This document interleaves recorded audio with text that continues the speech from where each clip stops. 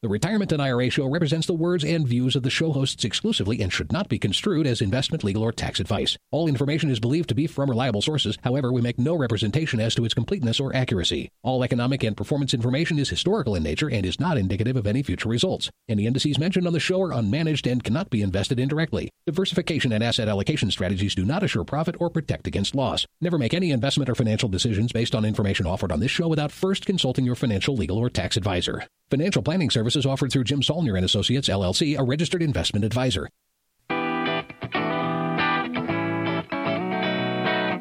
This is the Retirement and IRA Show coming to you from beautiful northern Colorado. Join us as Certified Financial Planner Jim Saulnier, as well as Colorado State University Finance Instructor and Certified Financial Planner Chris Stein, teach you about IRAs, 401ks, annuities, Social Security, pension plans, and estate planning in a fun and enjoyable show. Whether you are listening live in Colorado or streaming from their website or iTunes podcast, Jim and Chris want you to know that they're available to help you plan for your retirement. Just visit their website at jimhelps.com. That's Jim, HELPS.com. And click the Meet the Team button on the homepage. Now, here's Jim and Chris with today's show.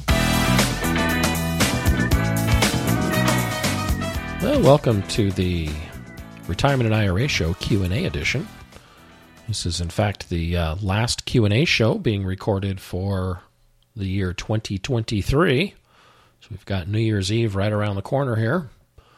Many of you probably won't listen to this until after New Year's, but so happy New Year's if you're doing that. If you happen to listen before, hope you have a good New Year's coming up, because this show will release on the 30th of December, 2023. So Jim's piled up some good questions for us here for our final show of 2023. I'm not sure what else to say. I've used up all of the things I normally would say at the beginning of a show in this year. I have nothing left. So maybe we should just get directly into questions. Or maybe Jim can share with us any fun facts about what happened lately. Although I got an email the other day reprimanding me, Jim, for not correcting you on one of your little Jimisms when you said something was selling like hot dogs. The phrase is selling like hotcakes, not hot dogs. So I guess I should bring that up and acknowledge that, yes, I heard him say that, but he was on a roll, so I didn't want to interrupt him. But I did notice it, so you weren't the only one listener who noticed the hot dog in place of the hot cake. Okay, so you had to just ruin the last show of the year for me that I screwed up something? Well, I wanted to acknowledge this astute listener's observation that, yes, in fact, you did say that, because I remember clearly you doing it, and I remember also clearly not interrupting you. So I have to admit, it was my fault for not jumping right on it and fixing it. Well, you got to give me credit for getting half of it. I got the hot part right. Yeah, the one that the listener didn't pick up on because they didn't mention it, I think it was that same show, you talked about killing two stones with one bird, which I believe you said today earlier to me on a private phone call as well.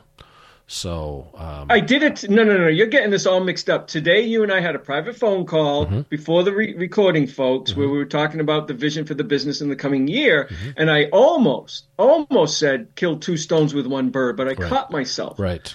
That's what you're thinking of. No. You did this on a show because it reminded, when you said it, it reminded me. You would have never let that on a show go by, No, Bob. it was. I actually let a surprising number of them go by. Just for the record. On the same show that I said hot dog instead of hot cake? I think it was the same show. It was in the same... And you let it go? Were you sick that day? Well, sometimes I'm appreciating the rant you're on or the roll and it would just really disrupt the flow too much. I don't mind disrupting it a little, but sometimes I have to pick my battles. We'll call it that.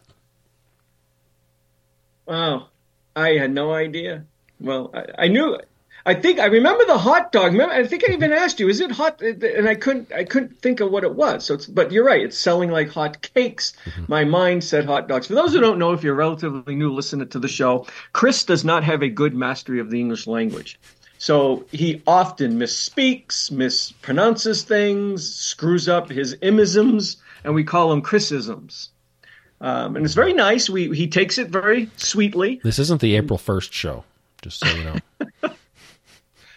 So in this particular case, the Chris I am describing is yours truly. But I have said this repeatedly. You don't listen to me to master the English language. I was with Rachel this morning before driving here to record this show. And she is, I was only laughing because the poor thing relies on me to teach her English. And I'm trying my hardest, but I don't have the heart to tell her, you're asking the wrong person. But she made a good point. She said to me today, she's trying to get things done. So how come you can say, how did she word it? You have to say smarter instead of more smart. No, not that. No, why is it bigger instead of more big? And then she continued and said, and why is it smarter instead of more smart? And I was like, I don't know, because apparently in Portuguese, it's not the way they talk. Mm-hmm. And she's trying to wrap her arms around that. And English is a terrible language. Let's all just admit that. It is this crazy hodgepodge of things bolted together without a lot of logic and an insane amount of exceptions to rules. It's ridiculous. I pity everyone who tries to earn the English language as a second language. I admire them, and I've got pity because it's a horrible thing. Well, she's doing well. She speaks English to the point where I can understand her for the most part. She does mispronounce some words, but I think it's cute. Like she says book instead of book. And when she found out it's pronounced book, she is trying hard not to say book anymore. But I just find book so endearing. I told her, don't change. It sounds good when you call it a book instead of a book. But anyway, she does speak Portuguese fluently, Spanish, and English. So she's got me beat. I can't even speak English fluently.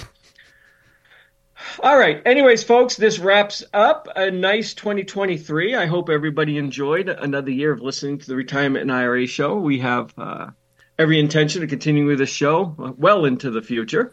So next year, we'll keep doing the same thing in 2024, an EDU show as well as a Q&A show. Hopefully, our dialogue series that we like to do on the EDU show may even be live. Did you see the gentleman's email that I sent you with his suggestion, Chris? Yeah, I haven't had the heart to tell you that your vision as originally described was likely not going to happen. But I am a huge Car Talk fan, and I think his proposed Car Talk show, for the NPR show Car Talk, which many of you probably remember, and I think it still technically goes on. It's not quite the same anymore since I think one of the brothers is gone. But they would prearrange the callers and kind of do their screening and set up ahead of the show so that they could pull it off during the show. And that's something I think we might be able to accomplish if we prearrange it and kind of have an idea of what they're interested in, and so we can determine that it makes sense and all that kind of stuff. So otherwise, we're going to need to hire a producer to field calls and stuff like that, which isn't real practical for the way we do things. But yeah. Okay, so you might be able to pull it off. We got an email from a listener who gave Chris, I got the email, I forwarded it to Chris, with a suggestion of doing what Car Talk did. I've never listened to Car Talk. I think they were from Boston, weren't they? But wait a minute, I was never... time out. You're from Boston, and you've never listened to Car Talk? No. Oh my gosh. I never ate a escargot travesty. snail. No, I never ate a snail until yesterday either, and I'm 60. So I told you, my girlfriend Rachel took me to Vail.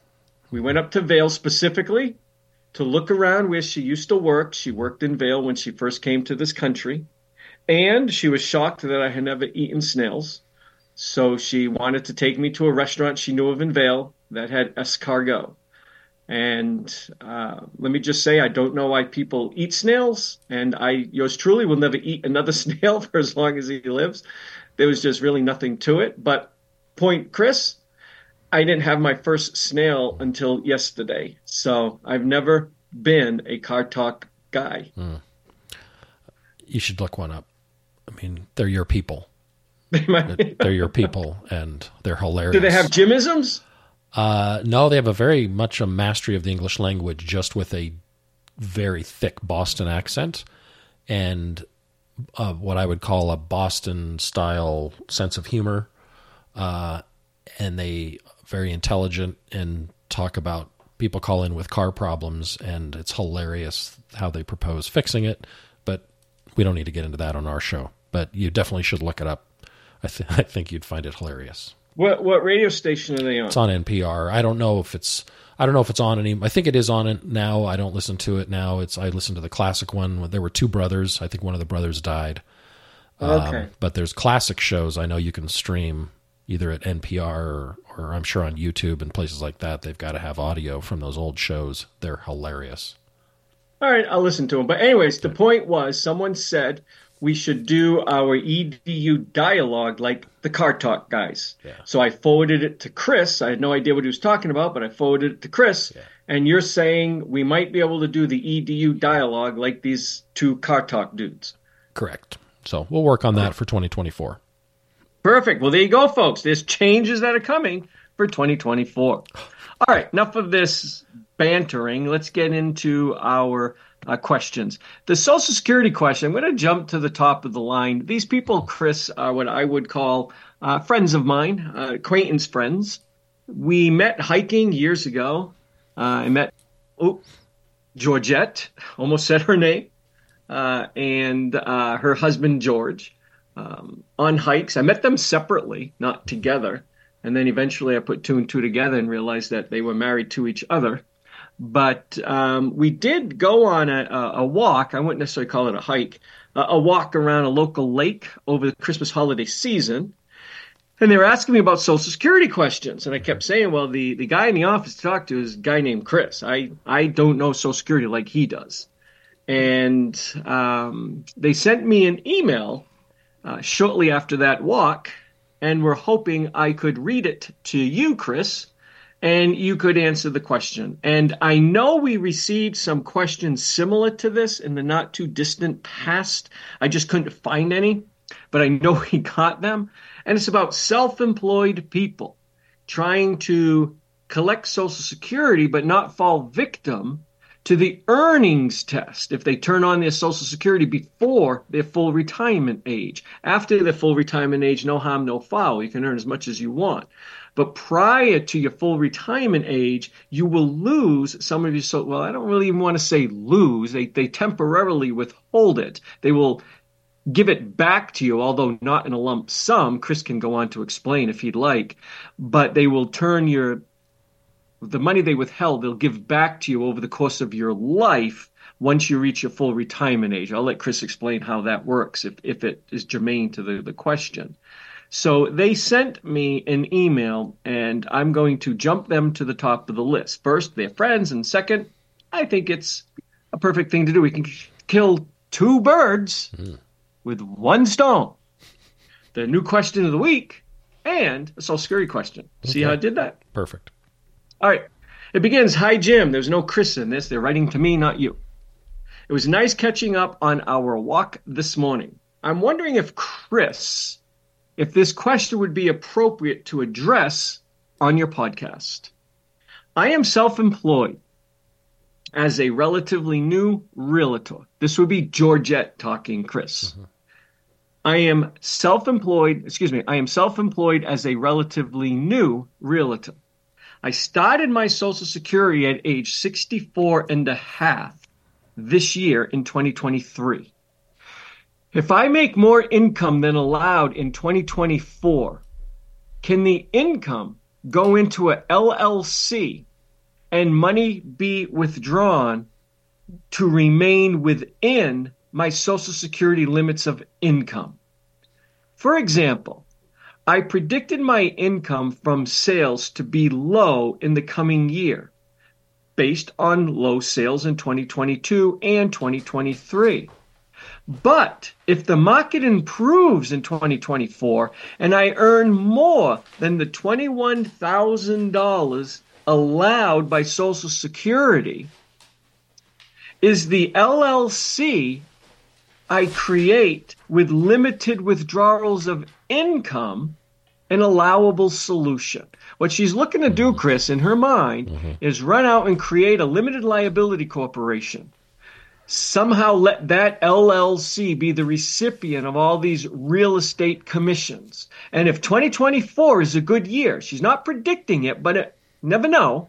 And if it's a good year for her and she earns in sales commissions from her real estate work, if she earns more than the earnings limit for someone, if the money was inside an LLC and she doesn't pay it out to herself, would that be a workaround so she could continue to collect her Social Security and they don't withhold any of it because of the earnings test? She goes on to say that her husband, George,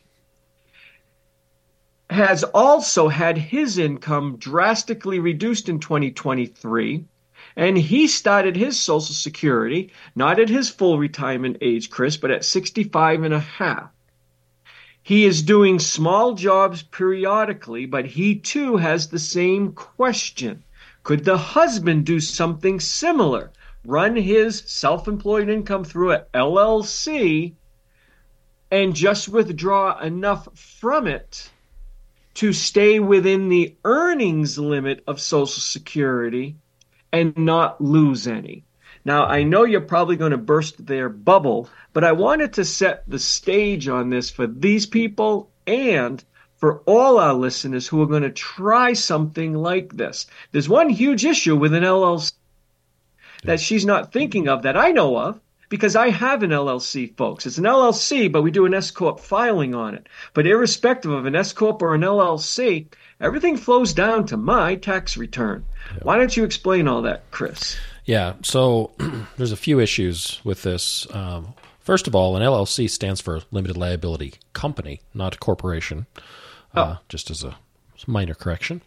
But an LLC, as you mentioned, is what's called a tax pass-through entity.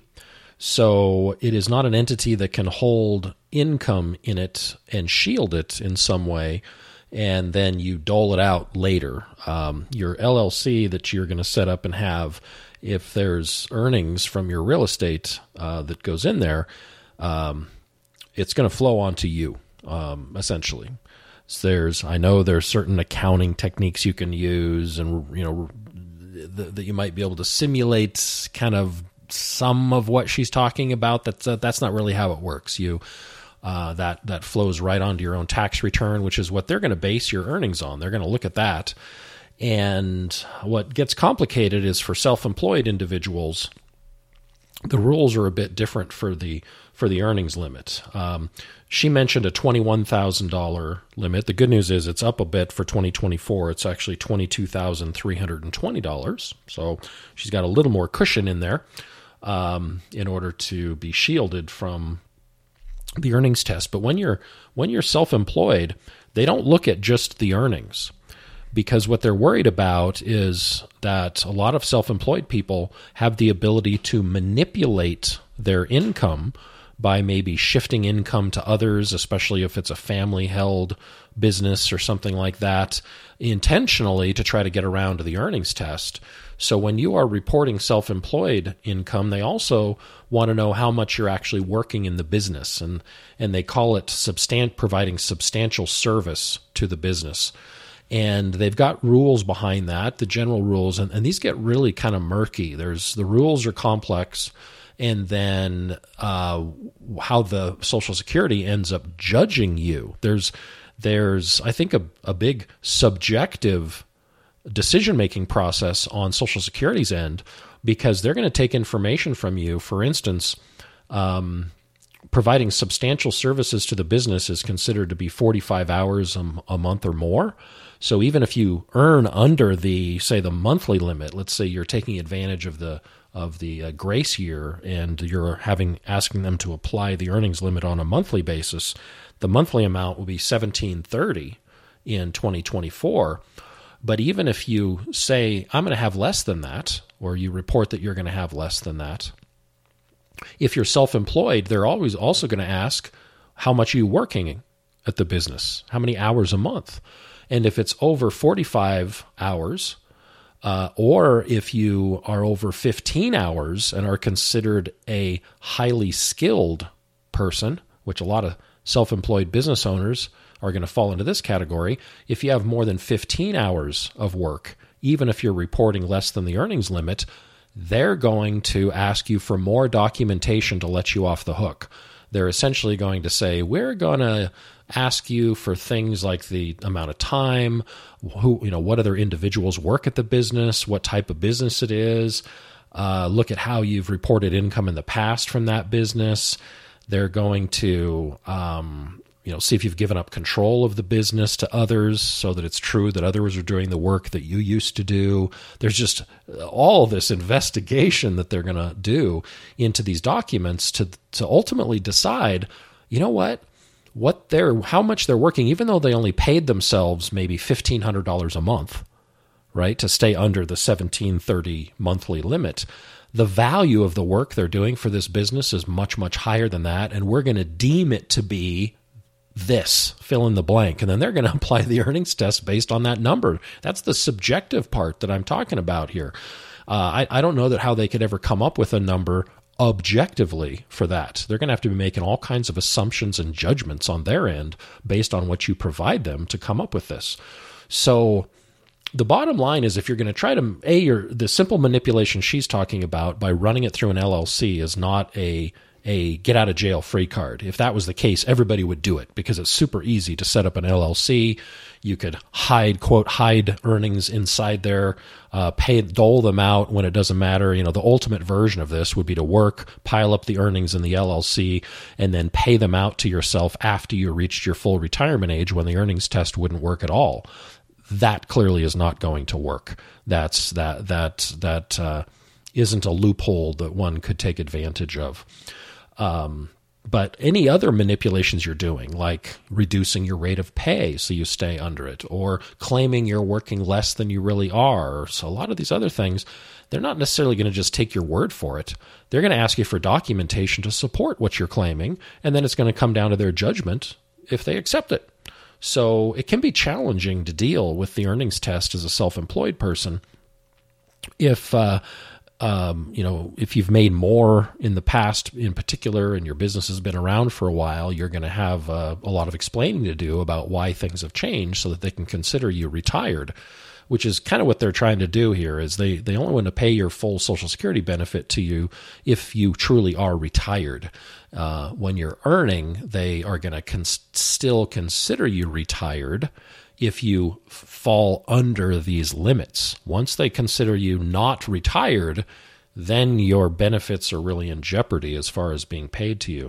The good news is, like Jim mentioned, if they withhold any of your retirement benefits, this isn't true of auxiliary benefits like spousal or survivor benefits, but your own retirement benefit, if they ever reduce that due to application of the earnings test, they will then recalculate your Social Security benefit once you reach your full retirement age and give you credit for those months that they withheld effectively, and you'll start to receive a higher benefit then from that point forward, and kind of recover what they withheld from you over a 10 to 15 year period is usually how long it takes, because they pay it back to you essentially over your life, your expected lifespan. Through a slightly higher benefit from that point forward. So they're not necessarily totally lost, but they're going to be, trickled back out to you over a long period of time if you do fail the earnings test. So self-employed folks have a higher burden of proof to avoid the earnings test, I guess is the summary comment that I'll make here. And I like her way of thinking. She was thinking outside the box, but her approach is not going to work. Yeah, and I'll add to that because I cannot manipulate my income because I have an LLC to qualify for ACA premium tax credits. So I can't say, because it doesn't work. I can't say, I'm not going to pay myself much this year. I want to get ACA premium tax credits. If I leave the money, Chris, in the business and don't actually pay it to myself as a salary, I still end up paying taxes on it because it carries right over to my 1040. Right. So it's not going to work. Her thought, as you said, if it was that easy, everybody would be doing it. Yep. Okay, IRMAA question. This one's fairly simple, I think. See if I can find it. There it is. Okay. See if he gave us a hint. Oh, yeah, I remembered this one. And I guessed it. I knew what it was. And it angers me as an American that this is the county with the highest median income, because it says a lot about the corruption of the U.S. government. How's that for a hint, Chris? He lives in the state which contains the county with the highest median income in the entire United States of America. Highest median income. Oh, come on, my hint. I just gave it away.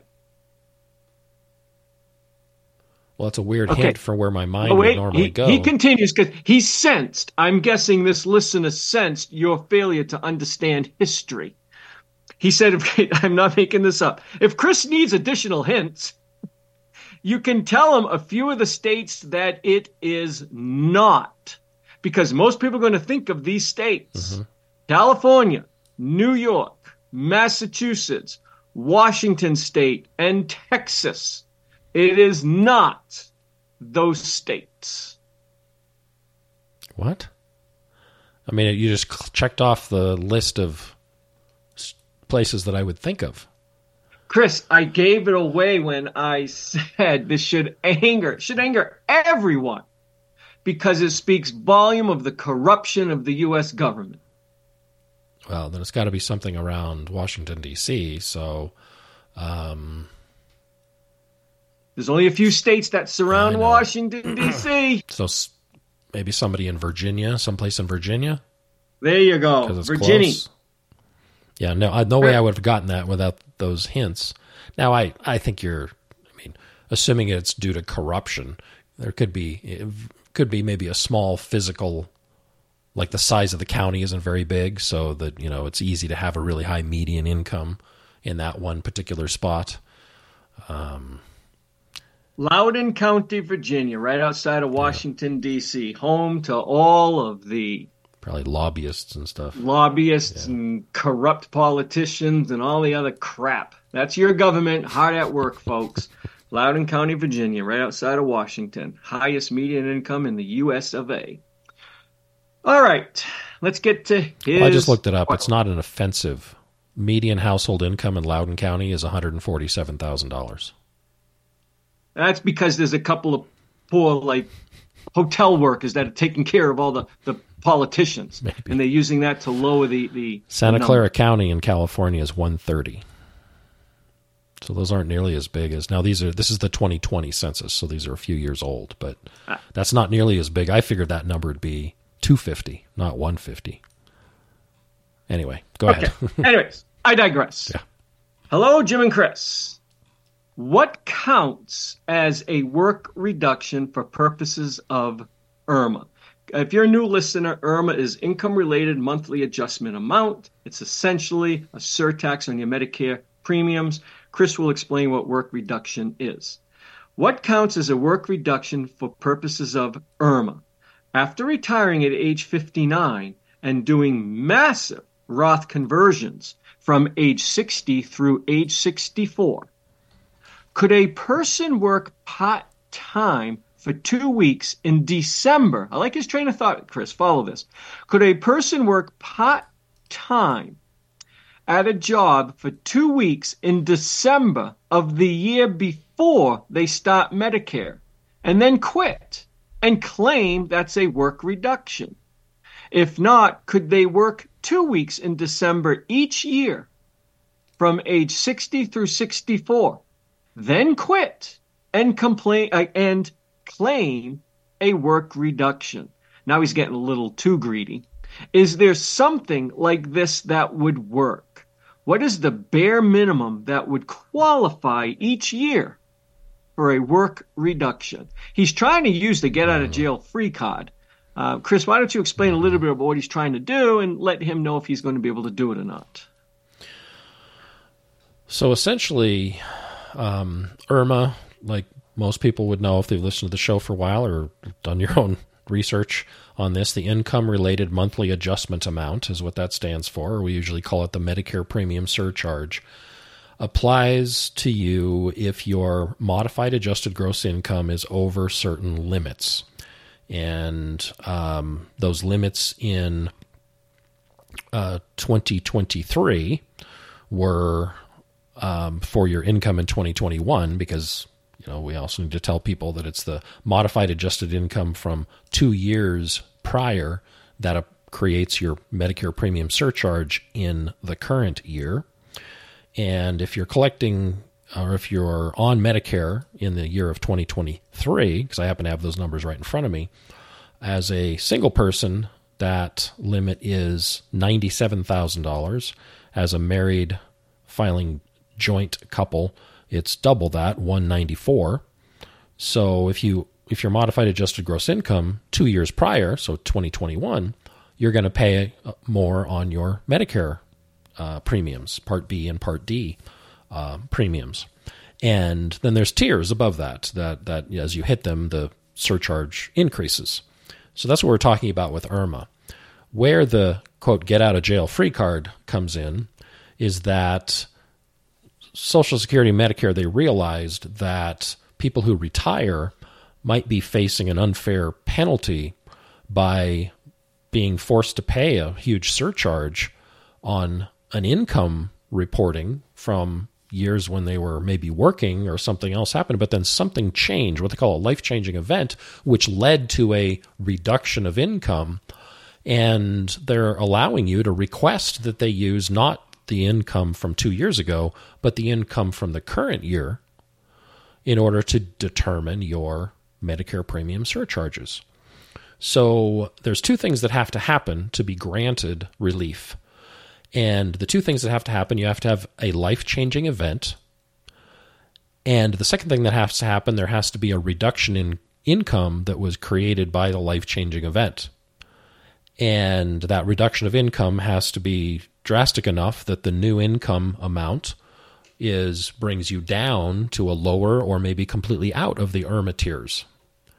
Those two things have to happen. Now, the 7 reasons for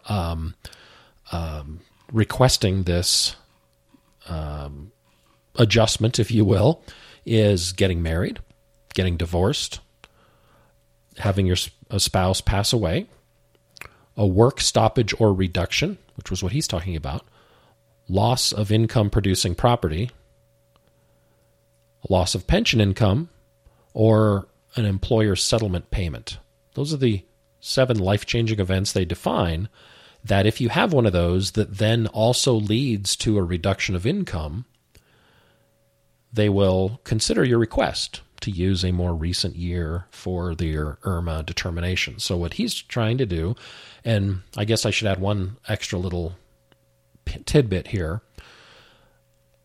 When you're claiming a life-changing event, when one happened, like a work reduction, and your income is reduced because of that, they don't go back and look and decipher what all the income sources you had in the year that you had the life-changing event to either judge you as qualifying or not. And what I'm alluding to here is, if in the year you have the life-changing event, you also did a big Roth conversion, which creates more modified adjusted gross income, they're not going to look at that and say, oh, we see what you're doing. You're trying to get out of jail free card on the Roth conversion and not really your work income. And so we're going to disallow this. They, at least now, until they deem that people are taking advantage of this rule, they don't look back and look at the characteristics of the income in the year that you're trying to say something changed, which can allow you to maybe do what he's talking about, which is work a little bit, but do a big old conversion and then 2 years later get out of the IRMAA ramifications of that by claiming that you had a work reduction in that year, so they should ignore that year and instead use the recent year, the current year. And he's talking about age 64. That's important because when the year you turn 63 and the year you turn 64 are technically going to be the years by default that they use to apply IRMAA in your first 2 years of Medicare eligibility, because you become Medicare eligible at 65 and then you'd have it at 66 as well. So the year you turn 63, that modified adjusted gross income is going to affect the year that you're first on Medicare at 65, and then your 64 would affect your age 66 year. He's trying to have this little part-time job so that he can create a life-changing event by stopping this work. I have seen nothing anywhere that talks about they only determine the life-changing event is substantial given a certain amount of change, or that you worked a certain number of hours before you stopped, or things like that. I haven't seen that. I suspect in the future, if more people try to do what he's doing, that might raise the attention that people are trying to game this a little bit. And they might write in then adjustments to how they apply IRMAA and how they maybe grant relief via the SSA 44 request. But right now I've seen no evidence that they examine it in that way. So, his walkthrough, I'm not sure I followed it enough to comment specifically, but what I gleaned from what Jim read to me, what he walked through, was he was essentially trying to create the life-changing event by intentionally having a part-time job and then, quitting or being let go or what have you. And you could then argue, I had a life-changing event. I had a work stoppage or reduction. And as long as you can document it, that's what they're going to ask for. They want documentation or your sworn statement that it's true.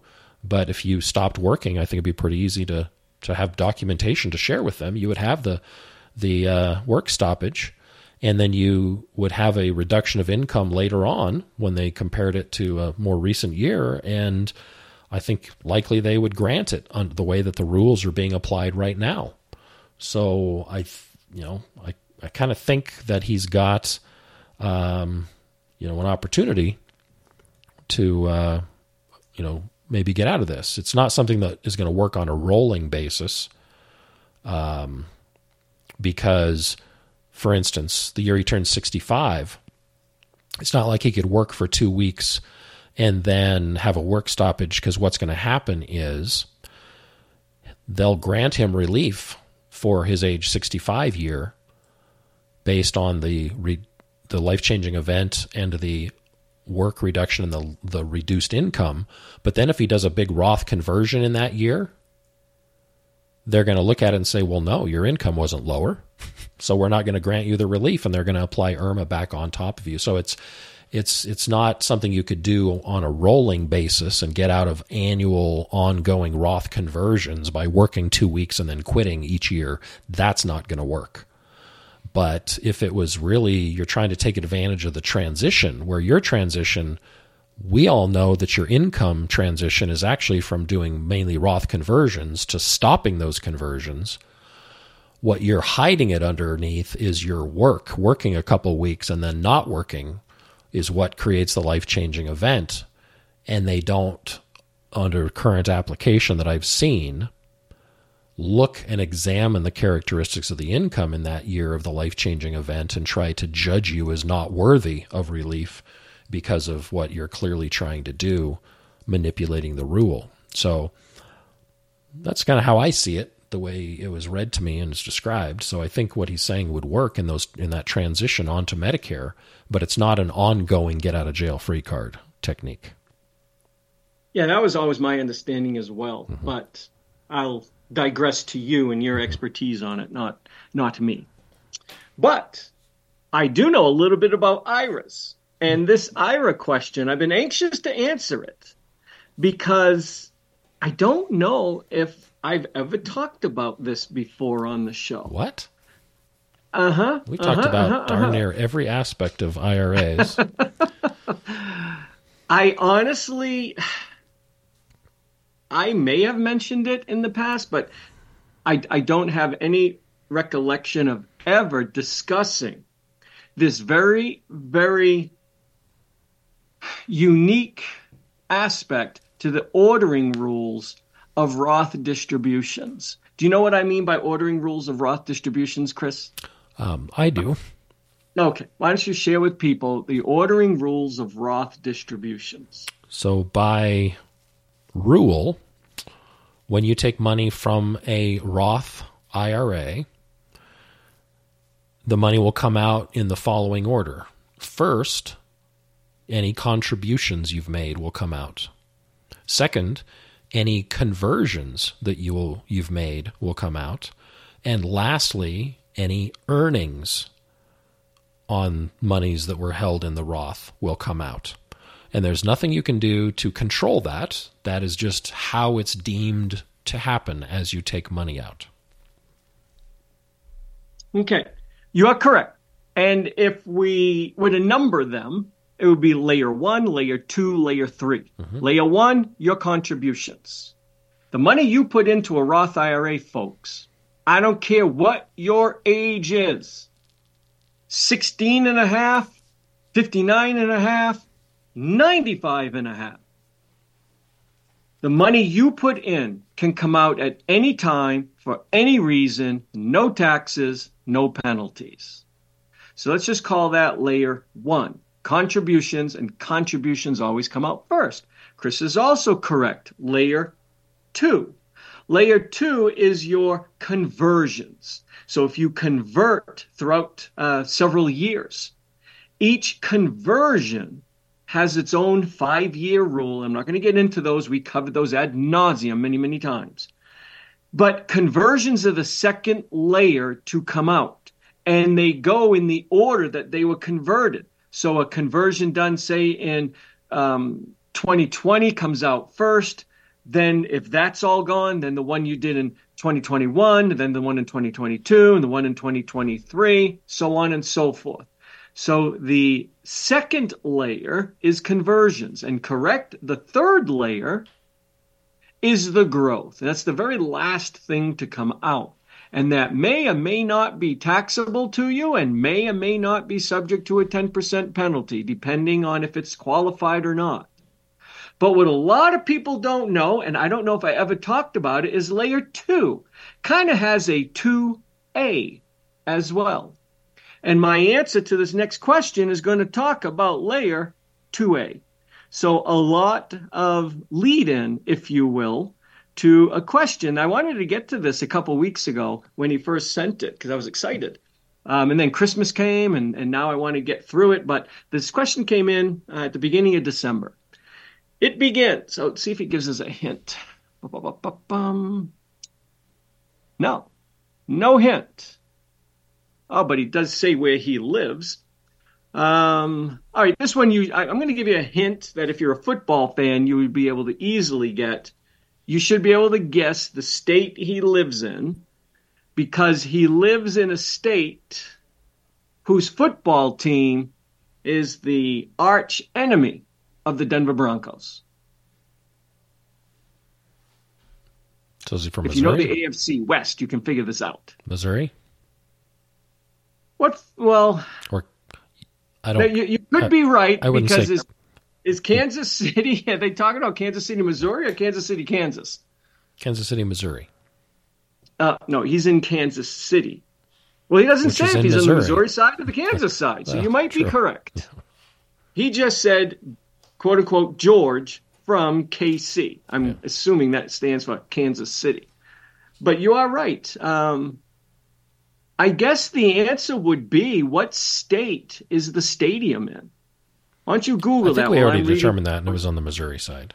Oh, it's on the Missouri side. Pretty sure. Okay, so he was from Missouri, so I guess you are correct.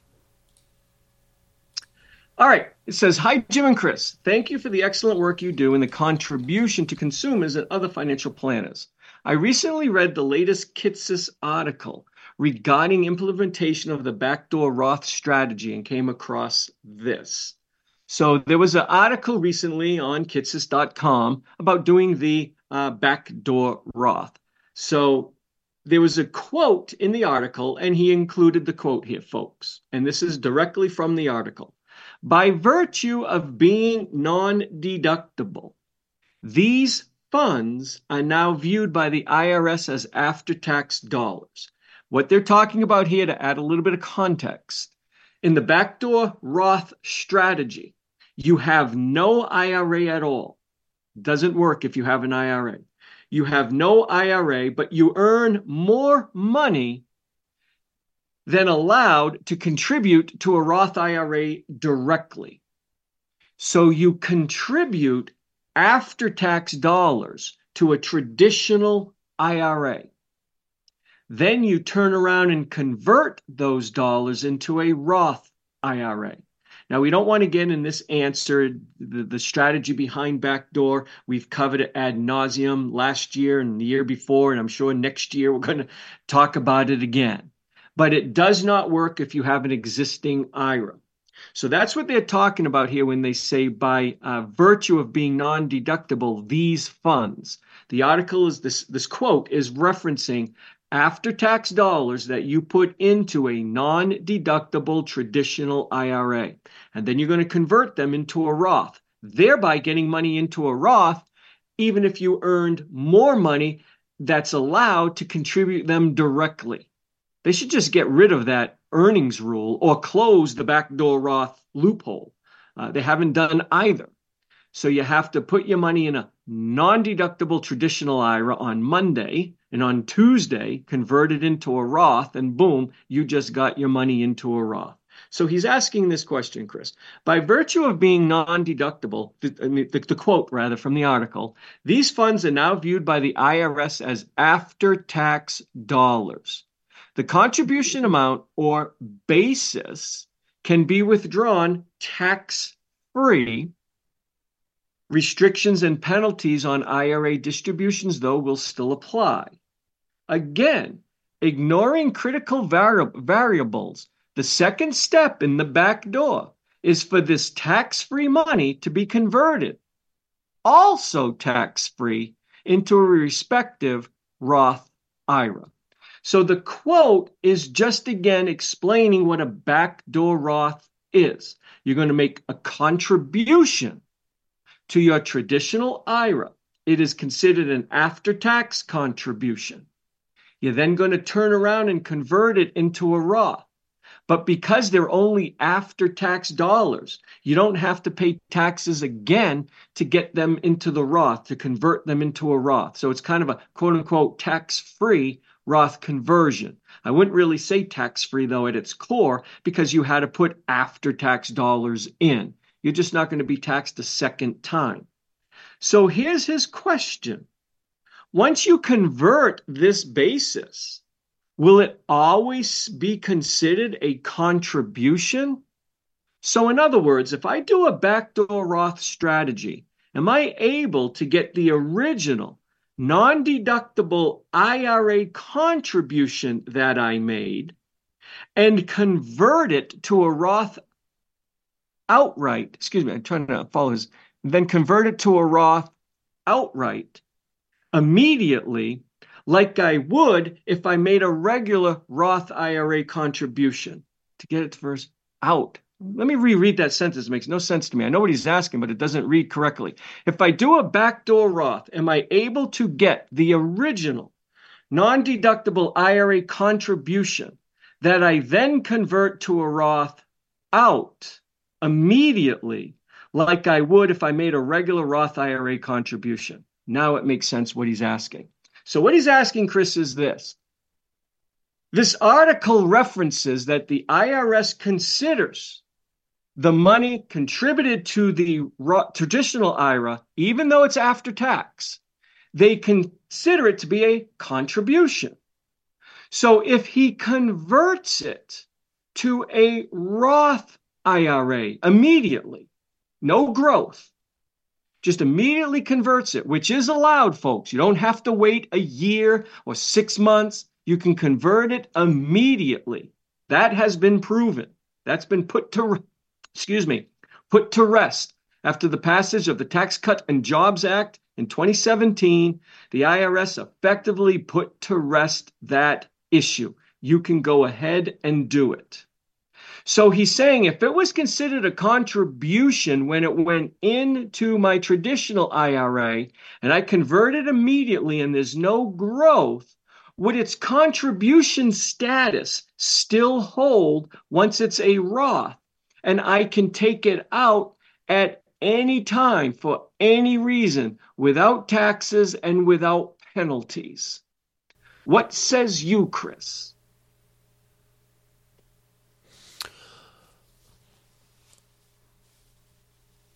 Are you thinking? I think they could. But I must be wrong since you're hesitating. I didn't know if there was. We've got an after-tax contribution to the traditional that then got converted to a Roth. Will it maintain its contribution status is what he's asking. Once it's into the Roth now, will it still maintain a contribution status, meaning it's kind of like a tier 1 level?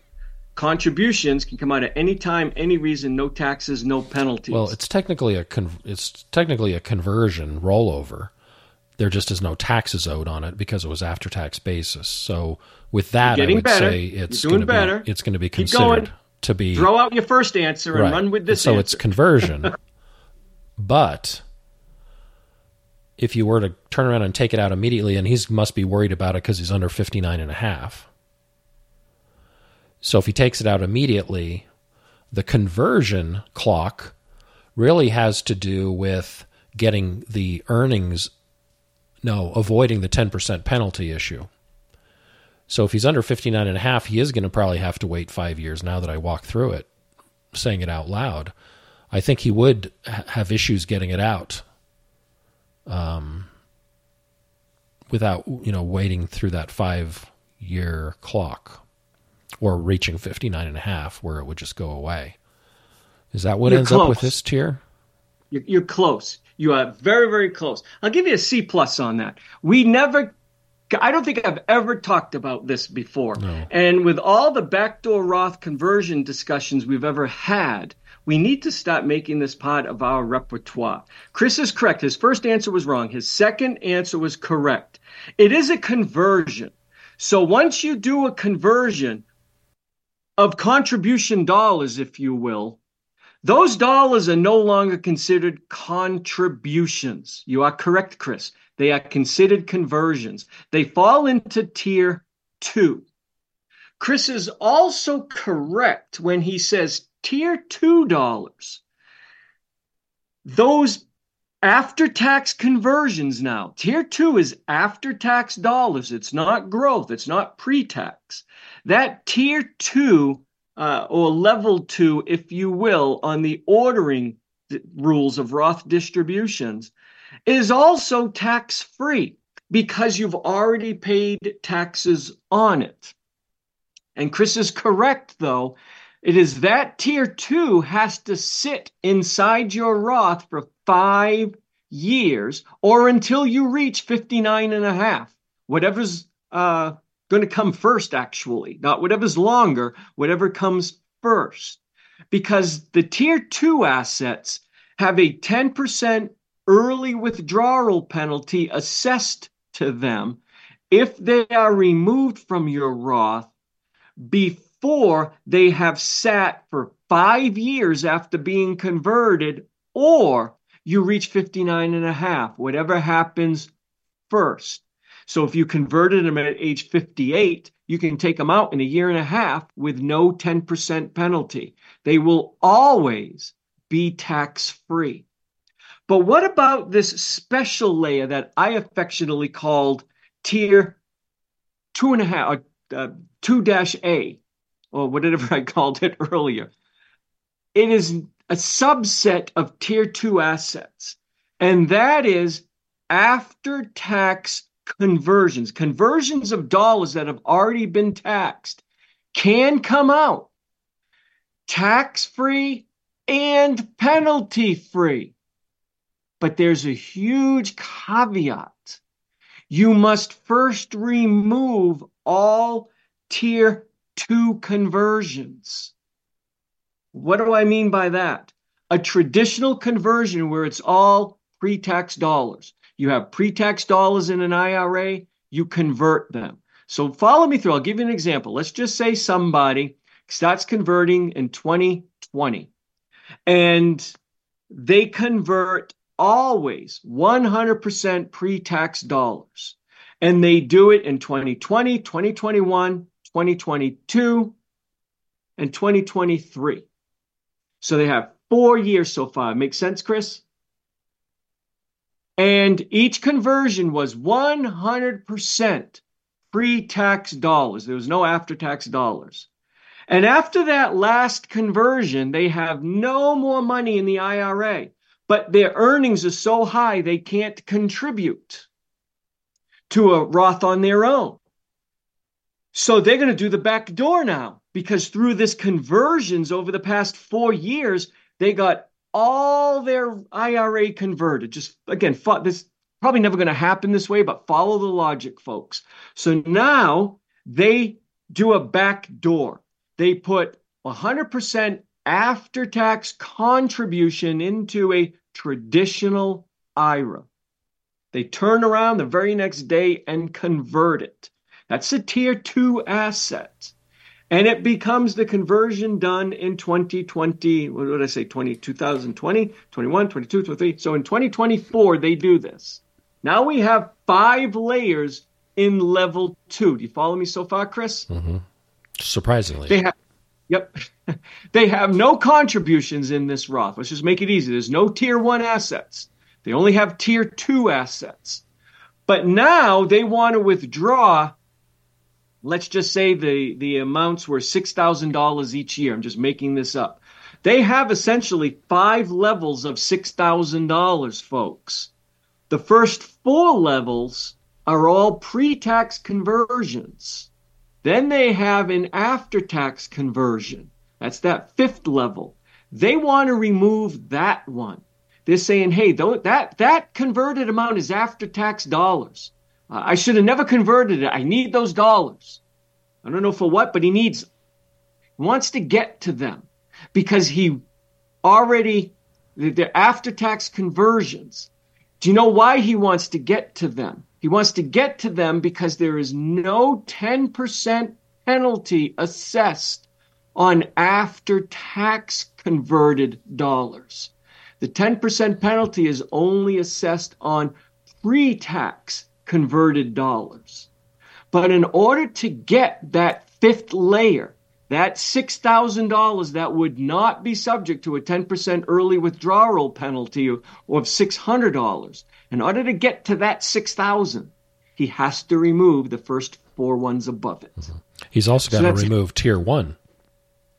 Well, I said in my example, there's no contributions. He never contributed. Sorry, but if he did, you'd have to burn through all those first, and then you'd have to eat through tier 2A before you get to tier 2B. If that's so that is a nuanced piece of that I don't think now that you walked through it, I think I've heard that one other time, and I didn't recall it clearly to walk through it in my response. But I think you're absolutely right. We've never mentioned it on the show. On the podcast. No. Yeah. And again, if you're over 59 and a half, it's a totally moot point because the 10% early withdrawal penalty doesn't apply to anybody. And there's never any taxes assessed on the converted dollars. On the growth, there might be taxes, but the converted dollars themselves are already after-tax dollars. But this is a special issue when you are converting after-tax dollars.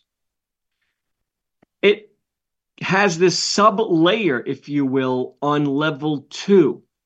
So after-tax dollars that are converted via a backdoor Roth will not have a separate 10% early withdrawal penalty assessed to them if you withdraw them younger than age 59 and a half and sooner than sitting in the Roth for 5 years. After you reach 59 and a half or after they've been inside your Roth for 5 years, this is an entirely moot point. This is such a small subcategory nuance of Roth conversions that few people are ever going to do. Who's going to convert and remove within 5 years? Why are you converting to begin with? So it's never probably going to be done, but these rules are in place. And when I got this question, I thought, oh, I don't know if I've ever talked about this little sub layer, if you will, of tier 2 Roth assets. So you can get them out. They will not consider them contributions, allowing you to take them out as a tier 1 asset. They're going to remain a tier 2 asset, but they're at the bottom of tier 2. They're not at the top of tier 2. You have to take the converted amounts out first that will be subject to the 10% early withdrawal penalty before you can get to the converted assets that will not be subject to the 10% early withdrawal penalty, even if you withdraw them sooner than 5 years or age 59 and a half. So that's kind of the little tidbit that a lot of people didn't know. After-tax dollars that are converted will not be assessed a 10% early withdrawal penalty. You just can't get them until you do all the converted withdrawals that will be subject to the 10% early withdrawal penalty. Hopefully this makes sense to people. If you don't know much about conversions, you're confused as hell right now. Yeah, but if you follow conversions, you understand what Chris and I are saying. Yeah, this is certainly not the topic you'd want to start on in trying to understand backdoor Roth conversions. No. Yeah. You need to understand conversions to get this down right. Anyways, I wanted to get that answer because I thought it was kind of a cute question. Okay. All right. This one is pretty good. It's an annuity question. It's asking several questions about annuities, but I thought it would be a nice one for us to answer. I actually guessed this before I read his answer, but it's a tough one to do, so I'm just going to give the answer. He says, I live in a state that is surrounded by 7 states, and the first letter of each of the states that surround us are O, W, V, T, M, I, and I. And then he says, Jim, don't look at a map. I didn't need to look at a map. I don't want you to sit there and try to figure this all out. It's Kentucky. I was going to say, isn't it Kentucky? I got that one. Okay. And what gave it away is the 7 states. Yeah, 7 states. And as you went through them, I'm waiting for the missing one, and K never came up, so yeah. Okay, and yeah, that'll work because Ohio, West Virginia, Tennessee. Okay. All righty. So here we go. I have several questions about annuities. You talk about the difference between buying an annuity and annuitizing an annuity. Buying a noun, folks, and turning that noun into a verb. That's exactly what he said. An annuity is just a noun. It's a thing. It's an insurance product. Annuitization is an action, a verb. It's where you tell the insurance company, hey, I bought this product from you called an annuity. It's a noun. It's a thing. And I have my money in it. But I now want to do an action to that noun. I want to annuitize it. That's a verb. And that's where you tell the insurance company, don't give me my money anymore. Just give me a lifetime stream of guaranteed income that I cannot outlive. Okay. Why would anyone buy an annuity if you're not going to annuitize it? That's his first question. You often talk about buying an annuity and annuitizing an annuity, he's saying. Why would anyone just want to buy an annuity if they're not going to ultimately annuitize it in the future? It's a very good question because every annuity has the ability, it has to have the ability, to be turned into a guaranteed stream of lifetime income. It's just each annuity will pay a different amount and may guarantee that stream differently. But every annuity will offer the ability to annuitize it. And you no longer have access to the money.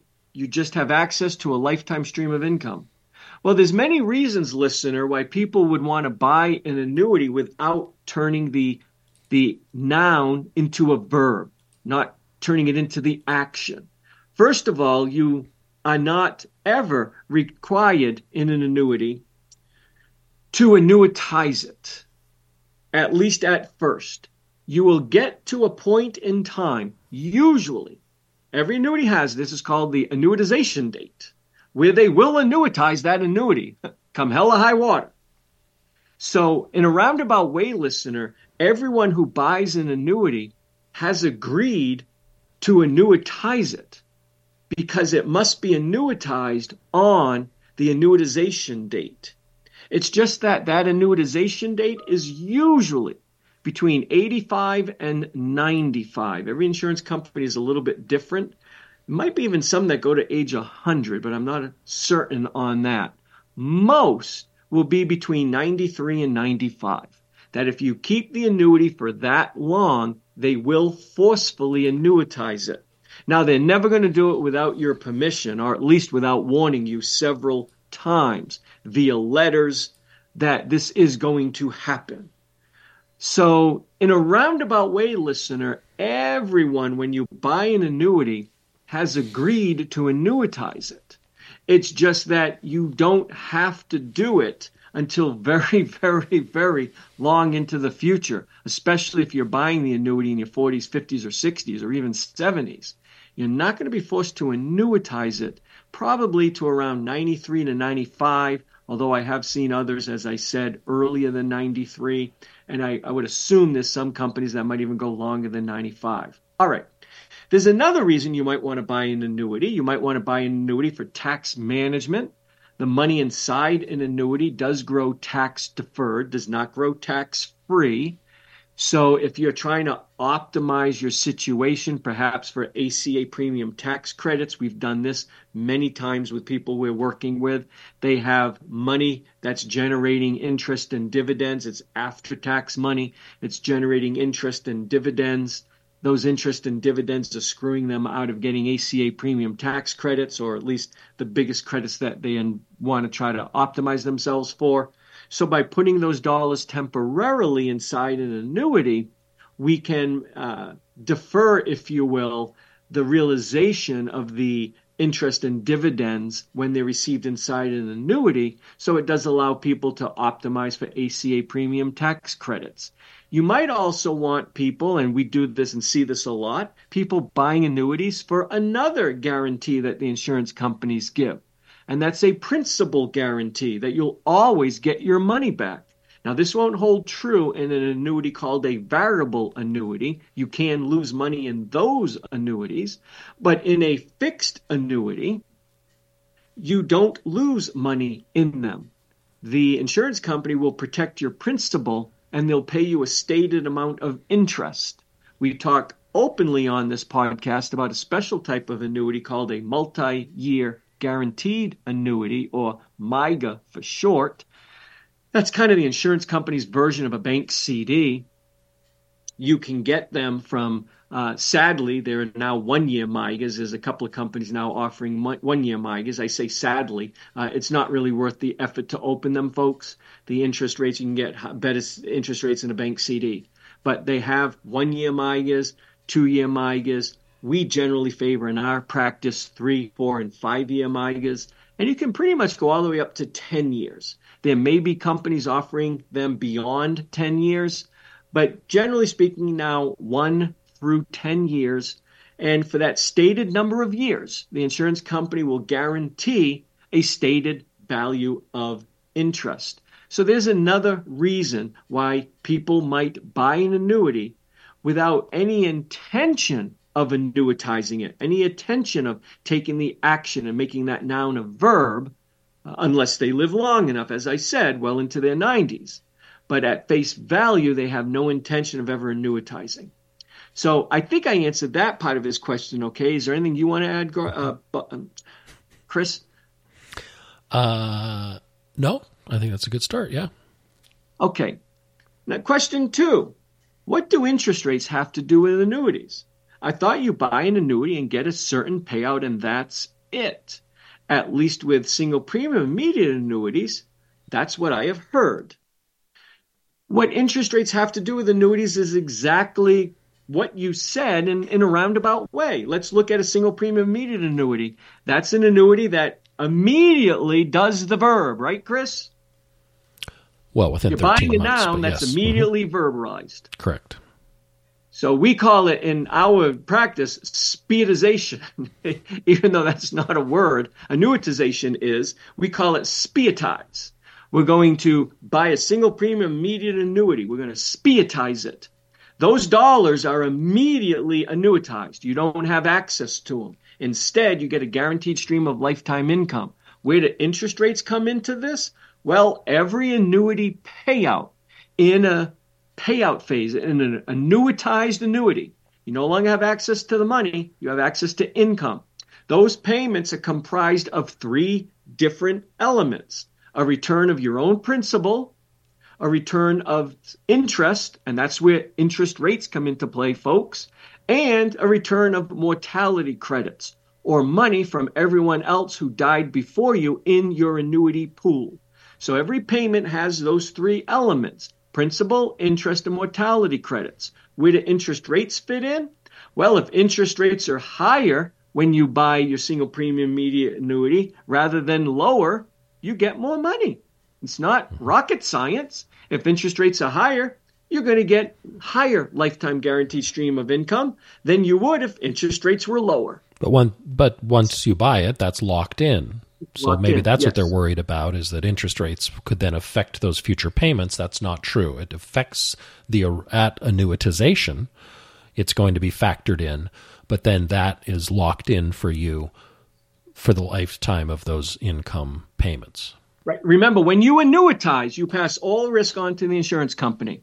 You pass your longevity risk on to the insurance company, and the insurance company accepts interest rate risk, because they will assume that they will earn whatever their current prevailing interest rates are that they are assessing. So if interest rates are quote unquote high when you buy it and they drop throughout your retirement, the insurance company, even though they're not going to be earning as much money on those dollars as they originally projected, they eat that loss because they have to guarantee you the income that they promised you.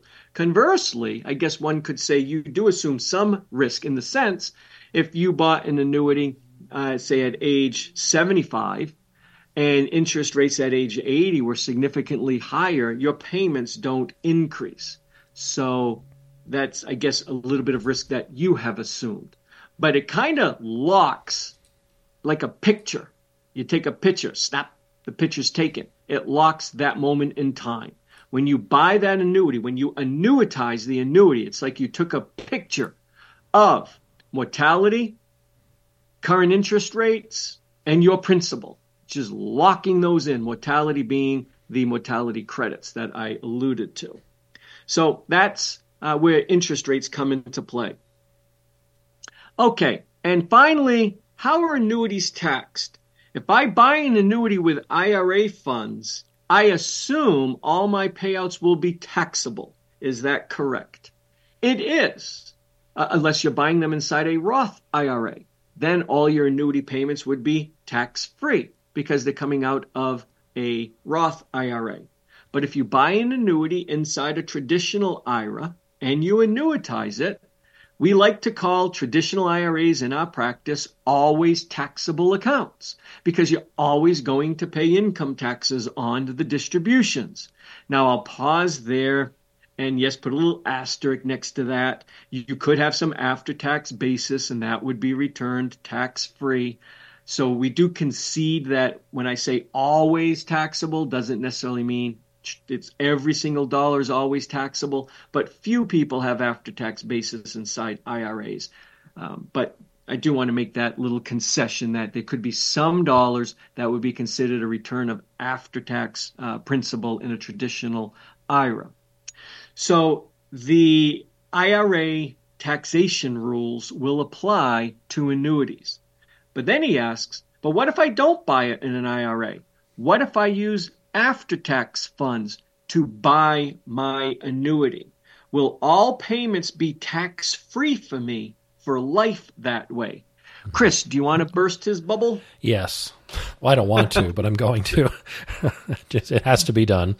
So when you buy an annuity outside of a retirement account, so with just regular money from your bank account, or maybe you sell things out of your brokerage account, what have you, and you buy it, the payments, as Jim mentioned, the payments to you are going to be a combination of a return of your own money as well as interest and mortality credits that they are granting to you as part of the contract. And that is what determines the yearly payment or monthly payment that you're going to get from that annuity for the rest of your life.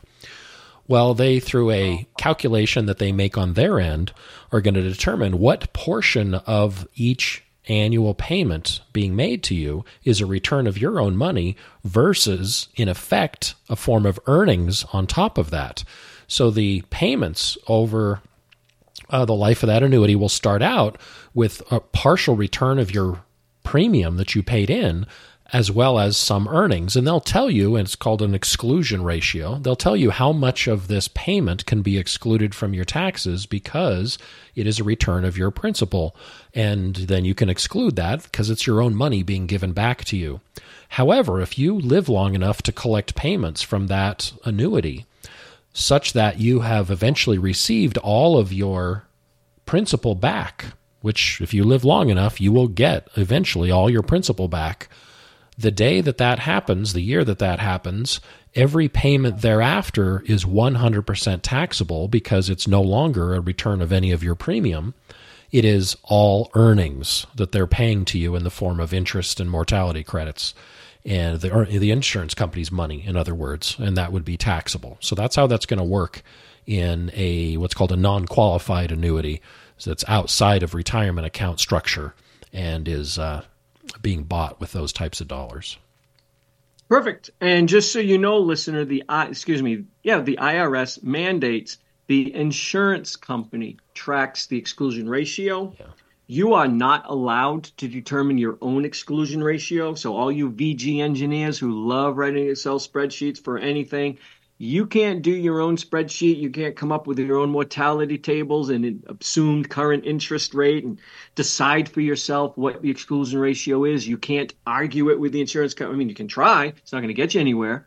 What the insurance company sets as their exclusion ratio is what will hold.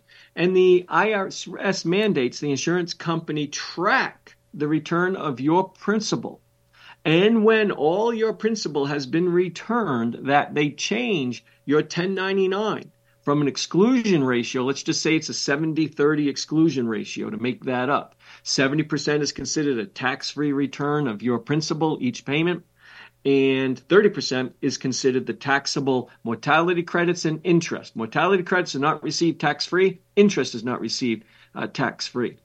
Once the insurance company has deemed all of your money has been returned, your 1099 is going to show the entire annuity payment is now taxable. And when I say taxable, income taxable.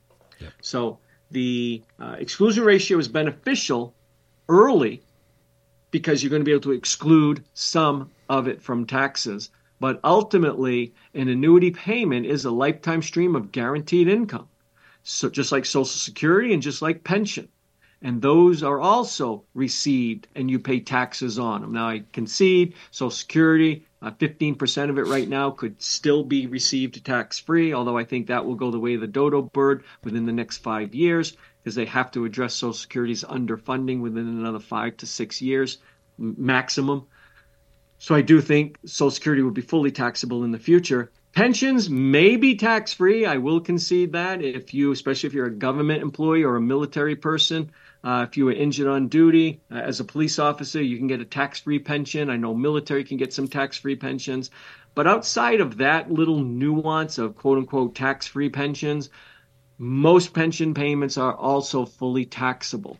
So the fact that an annuity, whether it's inside an IRA or not inside an IRA, is going to be taxable to you shouldn't come as a shock and shouldn't be a reason not to annuitize. If you need that lifetime stream of guaranteed income to help protect your minimum dignity floor, to help the younger you make the promise, the explicit promise to the older you, that their minimum dignity floor is going to be protected forever, you might want to consider that income annuity and don't say, oh, it's going to be taxable, I'm not going to do it. Well, pretty much a lot of lifetime streams of guaranteed income is taxable. Okay. Anyways, I think that wraps us up for 2023, unless you think we have time for another one, and I will do another one. Unfortunately, that's going to wrap the show and the year for us. of 2023. So. Oh, wait a minute. Mm-hmm. He did ask at the very end, P.S. I'm a very new listener, and I've never heard of an explanation of why everyone is called George. Can you explain? I think we just explained that recently, didn't we?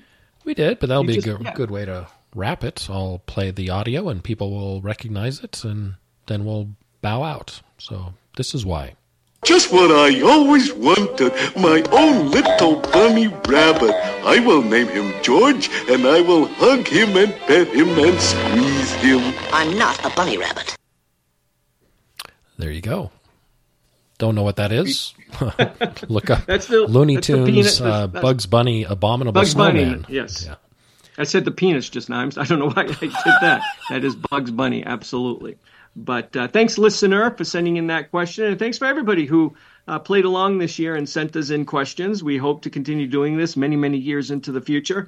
We can't get to every single question. That is an unfortunate aspect. We both have jobs that we have to do, and we don't have enough time to dedicate for the amount of questions we get.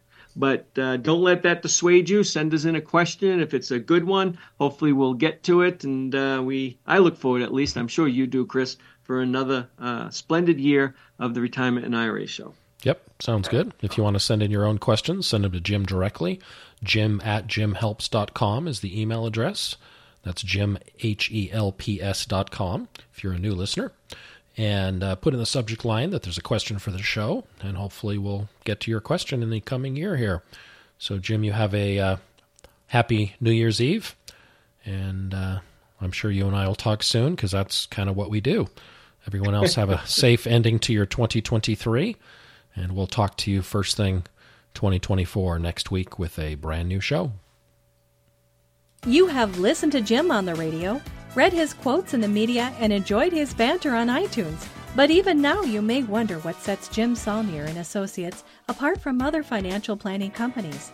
The answer is quite simple. Jim's diverse team of professionals specializes in retirement planning. They form a lifelong relationship with you and measure their success not through product sales, but through the security and prosperity you may achieve in your retirement.